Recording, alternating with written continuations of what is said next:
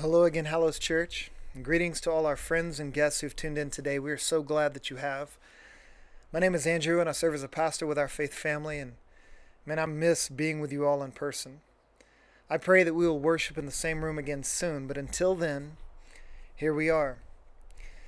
And as you can see, the votes have been counted, feedback has been considered, and the quarantine stash is here.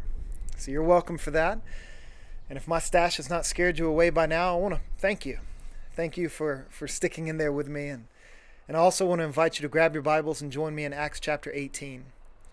Just open your Bibles to Acts chapter 18. You know, we planted the Hallows Church in Seattle a little over 8 years ago. And it's been by far the most challenging thing I've ever done, but it's also been the most rewarding.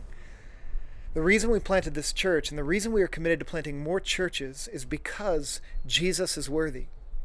We want to introduce as many people as possible to the difference Jesus makes in all of life. Now, we may be on the cusp of witnessing a remarkable amount of gospel-saturated life change sweeping our city. Oftentimes, Jesus shows himself strongest in our weakest moments, so we rest assured that Jesus is still moving in our city and around the world, even though our movements are currently restricted. As many of you know, my mind has been occupied by many Psalms over the past several weeks, and last week the Lord was kind enough to meet me in Psalm 69. In it, the writer describes what it feels like to be utterly helpless. The psalmist is sunk in deep mud. He's come into deep water, and a flood is sweeping over him. He can't get himself out of the situation he's in, so he cries out to God for help. And if I'm honest with you today, that's exactly how I feel. I feel stuck. I feel helpless. I feel overwhelmed, and all I can do is cry out to God for help. Honestly, coming out of the most challenging year of this journey, that being 2019, I had high hopes for 2020. I thought 2020 would be much better. I didn't think things could get worse, but so far, it has. So far, 2020 hasn't been much better than 2019. Given the pandemic and all that is happening in the world, the limitations and restrictions that have been placed upon our lives and upon our church's ministry. But then in verse 13, God was kind enough to call my attention to verse 13. And there we find the psalmist who is struggling, voicing a prayer that I'm owning in my life right now. In verse 13, the psalmist prays, "But as for me, Lord, my prayer to you is for a time of favor. In your abundant, faithful love, God, answer me with your sure salvation. Rescue me from the miry mud. Don't let me sink." And that is what the Spirit has prompted me to pray for myself. That is what the Spirit has prompted me to pray for our church. And I'm asking you today to join me in asking God to give us a time of favor. That He would show Himself strong in our weaknesses. That He would add to our number day by day those who are being saved. That we would know His nearness and be in awe of His activity like never before. That He would grant us a respite from a rather challenging stretch of life and ministry. You know, in Acts chapter 18, God gives the Apostle Paul a type of respite. He leads Paul into a time of favor. Now, the events of this passage take place towards the back end of Paul's second missionary journey, which was a challenging journey for him, definitely the most challenging one up to that point in his life. It was a journey that began when he and his friend Barnabas had a falling out in their gospel partnership. And then Paul wanted to go to Asia, but God told him no and sent him in a different direction. And this different direction led him to Philippi, where he was severely flogged and put in prison stocks. And while he was in prison, he endured an earthquake that wrecked the city. When he got out of prison, the police and the magistrates told him he had to leave the city. He then went to Thessalonica, where a mob riot broke out, and his friend Jason got beaten. Next, he went to Berea, and there he was opposed by an agitated and hostile crowd. He goes to Athens, where he is mocked and ridiculed for preaching the resurrection of Jesus. By the time we reach chapter 18, Paul needs a break. He needs some relief. He needs a time of favor, so to speak. And if you follow along as I read the first 17 verses of this chapter, you're going to see that he gets it. You're going to see that God grants him favor in some particular kinds of ways, and I will point those out for you as we move along. Beginning in verse 1, we read, "After this, he left Athens and went to Corinth, where he found a Jew named Aquila, a native of Pontus, who had recently come from Italy with his wife Priscilla, because Claudius had ordered all the Jews to leave Rome. Paul came to them, and since they were of the same occupation, tent makers by trade, he stayed with them and worked. He reasoned in the synagogue every Sabbath and tried to persuade both Jews and Greeks. When Silas and Timothy arrived from Macedonia, Paul devoted himself to preaching the word and testified to the Jews that Jesus is the Messiah. When they resisted and blasphemed, he shook out his clothes and told them, 'Your blood is on your own heads. I am innocent. From now on I will go to the Gentiles.' So he left there and went to the house of a man named Titius Justus, a worshiper of God, whose house was next door to the synagogue. Crispus, the leader of the synagogue, believed in the Lord, along with his whole household. Many of the Corinthians, when they heard, believed and were baptized. The Lord said to Paul in a night vision, 'Don't be afraid, but keep on speaking, and don't be silent.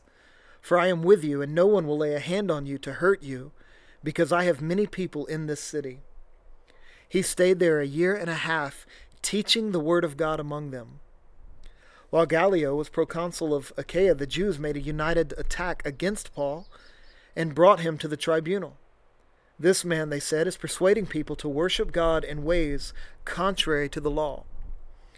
As Paul was about to open his mouth, Gallio said to the Jews, 'If it were a matter of wrongdoing or a serious crime, it would be reasonable for me to put up with you Jews. But if these are questions about words, names, and your own law, see to it yourselves.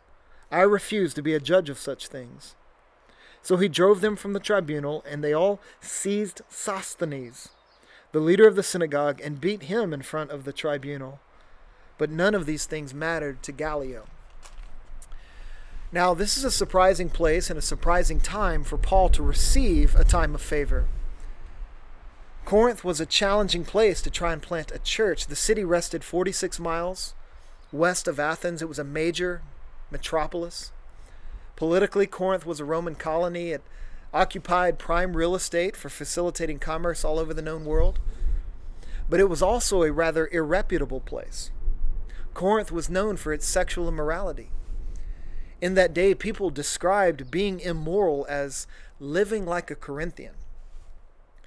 And yet Paul sought to plant a church in a city and a culture that had no intention of rolling out the red carpet to King Jesus. This was an intimidating place to plant a church. So you would think that Paul was moving from one difficult stretch to another. But it seems like God has granted him a season of favor and respite. Because in Corinth, he would see a church birthed, and he would spend 1.5 years teaching God's word there. And the whole time he's doing so, he is not physically harmed. God would protect him from that development. Now I want to identify a few of the forms God's favor takes in Paul's life as he served in Corinth.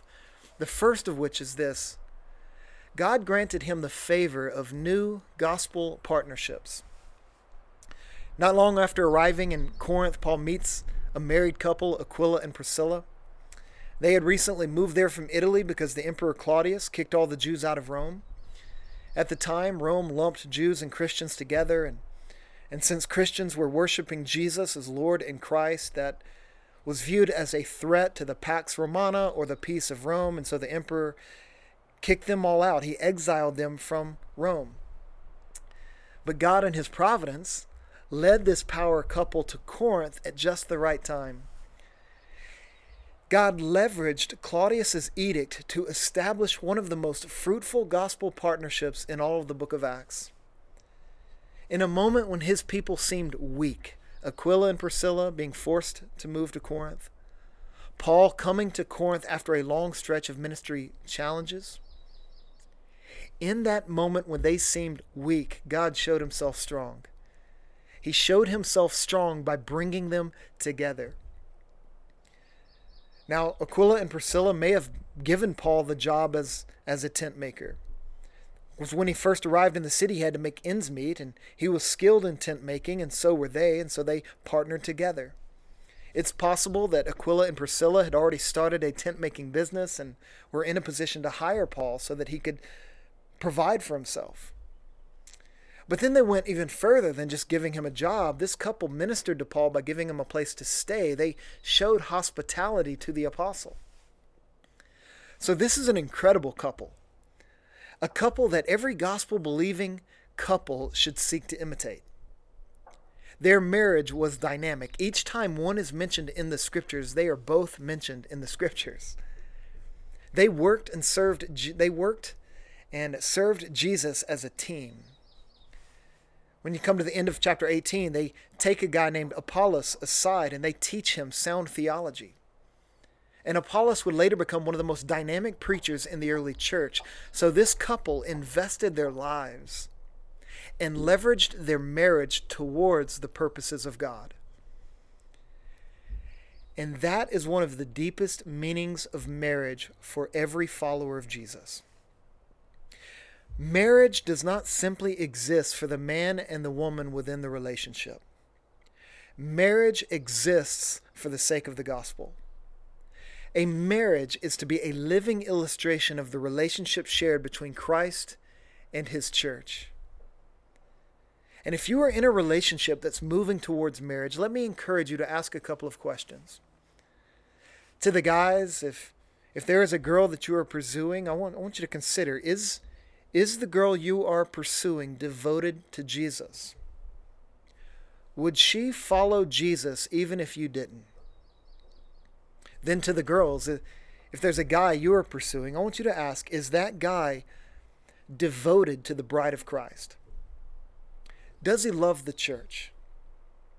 If not, then what assurance do you really have that he will be fully devoted to you all the days of your life?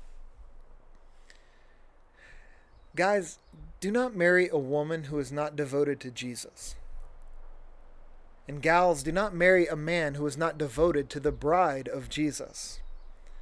In either case, you will not be able to fulfill one of the deepest purposes of getting married in the first place. And before Kim and I decided to get married, we asked God multiple times if we should. We thought through whether or not we'd be more useful in his purposes together or apart. Now, in the end, we believe the answer was for us to be together, that we'd be more effective in making disciples as a team. So we got married. Now, that's not true for everyone. Paul, of course, was single. He embraced his singleness as a gift from God that enabled him to more fully devote himself to the purposes of God in the world. And what I love about what's happening in this passage is you have married couples and singles serving Jesus together in the city. And that reminds me of what the Hallows Church looked like when we started in Seattle. Married couples and singles coming together and leveraging their unique life stages to make much of Jesus in our city. And by God's grace, we are continuing to do that today. But then the second form of favor that we find here is the favor of receiving financial support. Of course, Paul, when he first arrived in the city, he had to get a job to make ends meet. He was a skilled tent maker, and so were Aquila and Priscilla, and so they partner together and they work in that way. So he was supported through the work that he did in the city. He wanted to plant a church there, and at first that required him working a job during the week and sharing the gospel on the weekends. So he would enter the synagogue every Sabbath and try to persuade people that Jesus is the Messiah. And his vocation at that moment in time was a necessary and vital part of his mission to Corinth. He got a job so that he could share the gospel. He did what he had to do so that he could do what he was called to do. Now, we don't always see our vocations that way. We think that if we want to serve Jesus in a way that counts, we need to go to work for a church, but that's not true. In fact, God gives us our jobs to provide for us and to provide for His purposes in the world. And we want to leverage our jobs for the sake of the gospel. You know, there are people you work with who will never step into a church building. And if you worked in a church, then you'd never be able to reach them. But God intends for all of us to fulfill the Great Commission through our varied vocations, and you can do that by doing whatever job you have right now, doing that job well. If it's a temporary job that you don't want to do, but you have to do to make ends meet, don't treat it that way. Be fully present where you are right now. Don't assume tomorrow, because tomorrow may never come. Let's make the most of our moments. Let's work hard. Let's work well. Let's avoid workplace drama. Let's be kind to our coworkers as ambassadors of Jesus. Let's turn our workspace into an altar and devote all that we do to the Lord. This is Colossians chapter 3, verse 23. Whatever you do, do it from the heart, as something done for the Lord and not for people, knowing that you will receive the reward of an inheritance from the Lord. You serve the Lord Christ. And so I encourage you to prayerfully and proactively look for ways to share the gospel with those you are working with now. And so Paul's financial support when he first arrived in the city came by the work of his own hands. He got a job.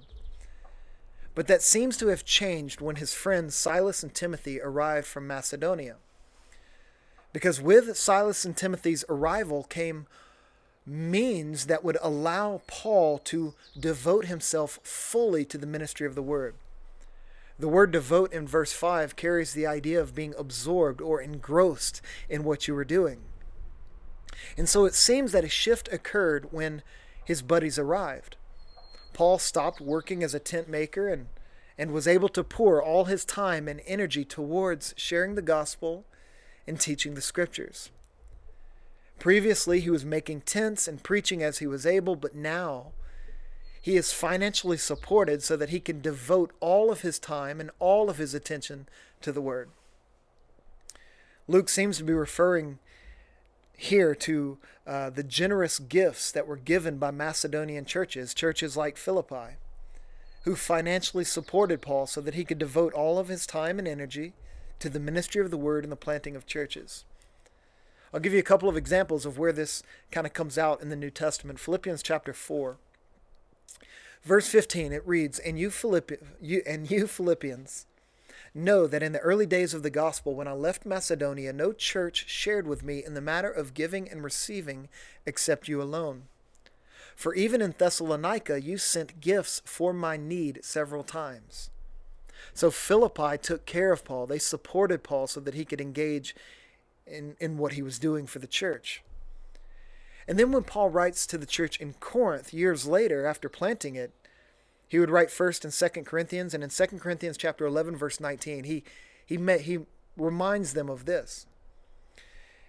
He said, When I was present with you and in need, I did not burden anyone, since the brothers who came from Macedonia, that is Silas and Timothy, supplied my needs. Meaning when Silas and Timothy showed up, they brought with them financial support that freed Paul up to give all of his time and all of his energy towards planting and teaching and pastoring the church in Corinth. And as we kind of look at this picture, we begin to see the makeup of our church as well. You know, some of us serve Jesus through our vocations in the city. Others of us serve Jesus as our vocation in the city. And together we are helping people discover the difference Jesus makes in all of life. We need people who are working in the church and are fully supported to devote all of their time and energy towards the mission of the church. And we need people working various vocations in our city, engaging people with the gospel and receiving provision to help support the work of the gospel in our city and around the world. This is why we are committed to raising up and sending out and supporting church planters and missionaries. I think of Daniel and Stephanie Englehart. I think of Craig and Abby Hall. I think about this upcoming summer when we will receive Stephen and Jessica Searles, who will join our work here as church planters in residence. And they will run with us for a while, then Lord willing, we will have the joy of commissioning and supporting them in their efforts to plant a church in an underreached portion of our city. All of this is made possible because of the financial support provided through the work that you do and the work that we are doing in the church together in our city. And so Paul received the favor of financial support while he was in Corinth. And then third, Paul received the favor of reaping spiritual fruit. After sharing the gospel multiple times in a local synagogue, Paul did not find the people there to be very receptive. In fact, most people there resisted Paul's message and they blasphemed, which is what it meant to reject Jesus at that point. To reject Jesus is to reject God. That's why that word is used in the text. And so Paul left the synagogue and he turned his attention to the Gentiles, that is, non-Jewish citizens of the city. He went next door to Titius Justus's house, and God enabled Paul to reap spiritual fruit. He witnessed people coming to faith, including Crispus, the leader of the synagogue, where he and his whole household followed Paul across the street, and they believed the gospel and were baptized. And that night when Paul went to sleep, the Lord appeared to him in a vision. And he said, "Don't be afraid, but keep on speaking and don't be silent. For I am with you, and no one will lay a hand on you to hurt you because I have many people in this city." God assured Paul that the time he spent in Corinth would be different than the time he spent elsewhere prior to this. God was giving Paul respite. After much challenge, God is giving him a time of favor. And Paul would have the joy of spending a year and a half teaching the word and reaping much fruit from this newly planted church. Now, what I love about the word God gives Paul is that it renewed his confidence in the ministry of the word, so that he would continue to devote himself to sharing the gospel and teaching the scriptures. And I want to remind you this morning that the reason we preach the word and the reason we teach the scriptures, we do so for the sake of those who will believe it. We don't stop doing it because of those who don't. And if you pay attention to Paul's writings in the New Testament, you will find that he often asked people to pray for favor to fall upon his preaching of the word. Colossians chapter 4, he says, "Pray also for us that God may open a door to us for the word, to speak the mystery of Christ, for which I am in chains, so that I may make it known as I should."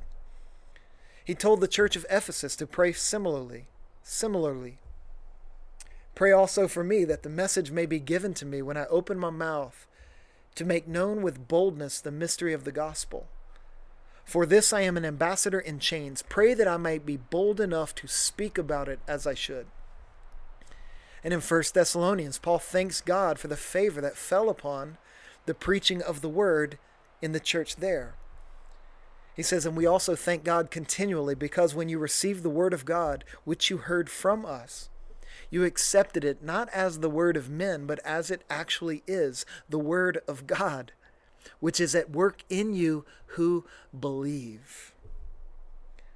Man, we desire the favor of reaping spiritual fruit, the spiritual fruit that accompanies the ministry of the word in our church and in our city. And so we pray for that. We ask God, give us a time of favor. But then there's the fourth and final form of favor that accompanies Paul's time in Corinth, and it consisted of the favor of him being given a fresh experience of the faithfulness of God. He experienced God's faithfulness in a fresh way.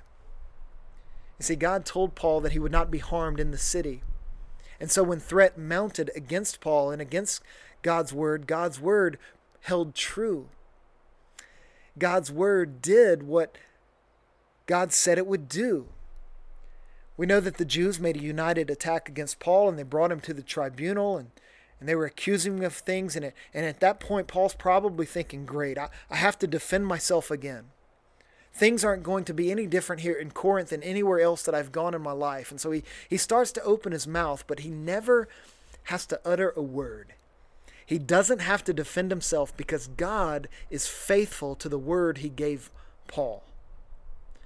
God is sovereign over every circumstance. He is sovereign over every person on the planet. And so Gallio dismisses the charges. And in an ironic twist of fate, Sosthenes, the leader of the synagogue, was punished instead. But in that moment, Paul experienced afresh the faithfulness of God. The word God gave him proved true.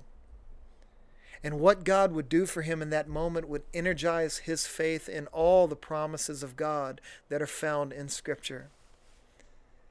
And we too want to experience afresh the faithfulness of God. We want to catch glimpses of God's word proving true, of God's word doing what it's designed to do in our lives and in our church and in our mission. We know that the word accomplishes God's purposes. Isaiah chapter 55.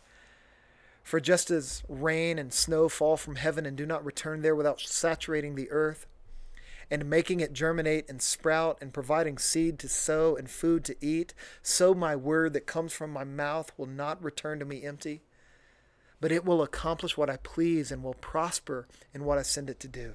We want that.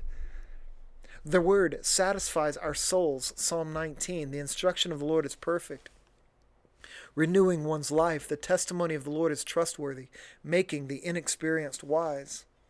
The precepts of the Lord are right, making the heart glad. The command of the Lord is radiant, making the eyes light up.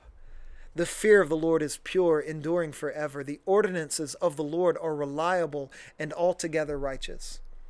They are more desirable than gold, than an abundance of pure gold, and sweeter than honey dripping from a honeycomb. We know that the word creates faith in people, so Paul asks a series of rhetorical questions in Romans chapter 10. How then can they call on him they have not believed in? And how can they believe without hearing about him? And how can they hear without a preacher? He's saying, look, faith comes by hearing, and hearing comes through the word of Christ. But we also know that the word sanctifies people. John chapter 17, Jesus prays, sanctify them, referring to his disciples, sanctify them according to truth. Your word is truth. And then the word is what causes the church to grow wherever it is planted, wherever it is watered. 1 Corinthians chapter 3. What then is Apollos? What is Paul? They are servants through whom you believed, and each has the role the Lord has given. I planted, Apollos watered, but God gave the growth. So then neither the one who plants nor the one who waters is anything, but God who gives the growth. We want to experience afresh the faithfulness of God. We long to see the word doing all that it declares itself capable of doing in our lives, in our church, in our city, and in our world. That is the type of favor we seek from God. That's what we're asking for when we say, God, give us a time of favor. But let me clarify. Let me make an important clarification regarding favor. And according to the gospel that we believe, God's favor is found in Christ alone. As those who have put our faith in Christ, we are right now, as I speak, favored by God. Our position in Christ is forever favored. Ephesians chapter 1, verse 3, Blessed is the God and Father of our Lord Jesus Christ, who has blessed us with every spiritual blessing in the heavens in Christ. That's favor. And Paul knew this of himself. He did not consider himself to have lost favor when he faced trials of various kinds. So when he's in prison and writing a letter to the church in Philippi, he could say, in any and all circumstance, I have learned the secret of being content. Whether well-fed or hungry, whether in abundance or in need, I am able to do all things through Christ who strengthens me. So when we ask God to give us a time of favor, we are not asking him to give us something that we've lost. Because in Christ we are forever favored no matter where we are in this world and no matter what we are going through. In many ways, that's what helps us endure hard times and to persevere in times of trial. No, what we're asking for in this time in the life of our church is we are asking for a time of favor. We are asking for the favor that is ours in Christ to be made manifest in how we serve the mission of Christ. Our relationship with God is dynamic. It is not static. And at times we need respites. We need relief. We need God to help us when we are helpless. We need God's power to be perfected in our weaknesses. We want God to show himself strong for the sake of his name in the city of Seattle and the surrounding world. And so we ask for a time of favor. This is what we are praying together as a church. God, renew our gospel partnerships with each other. Add to our church like-minded disciples who want to make much of Jesus.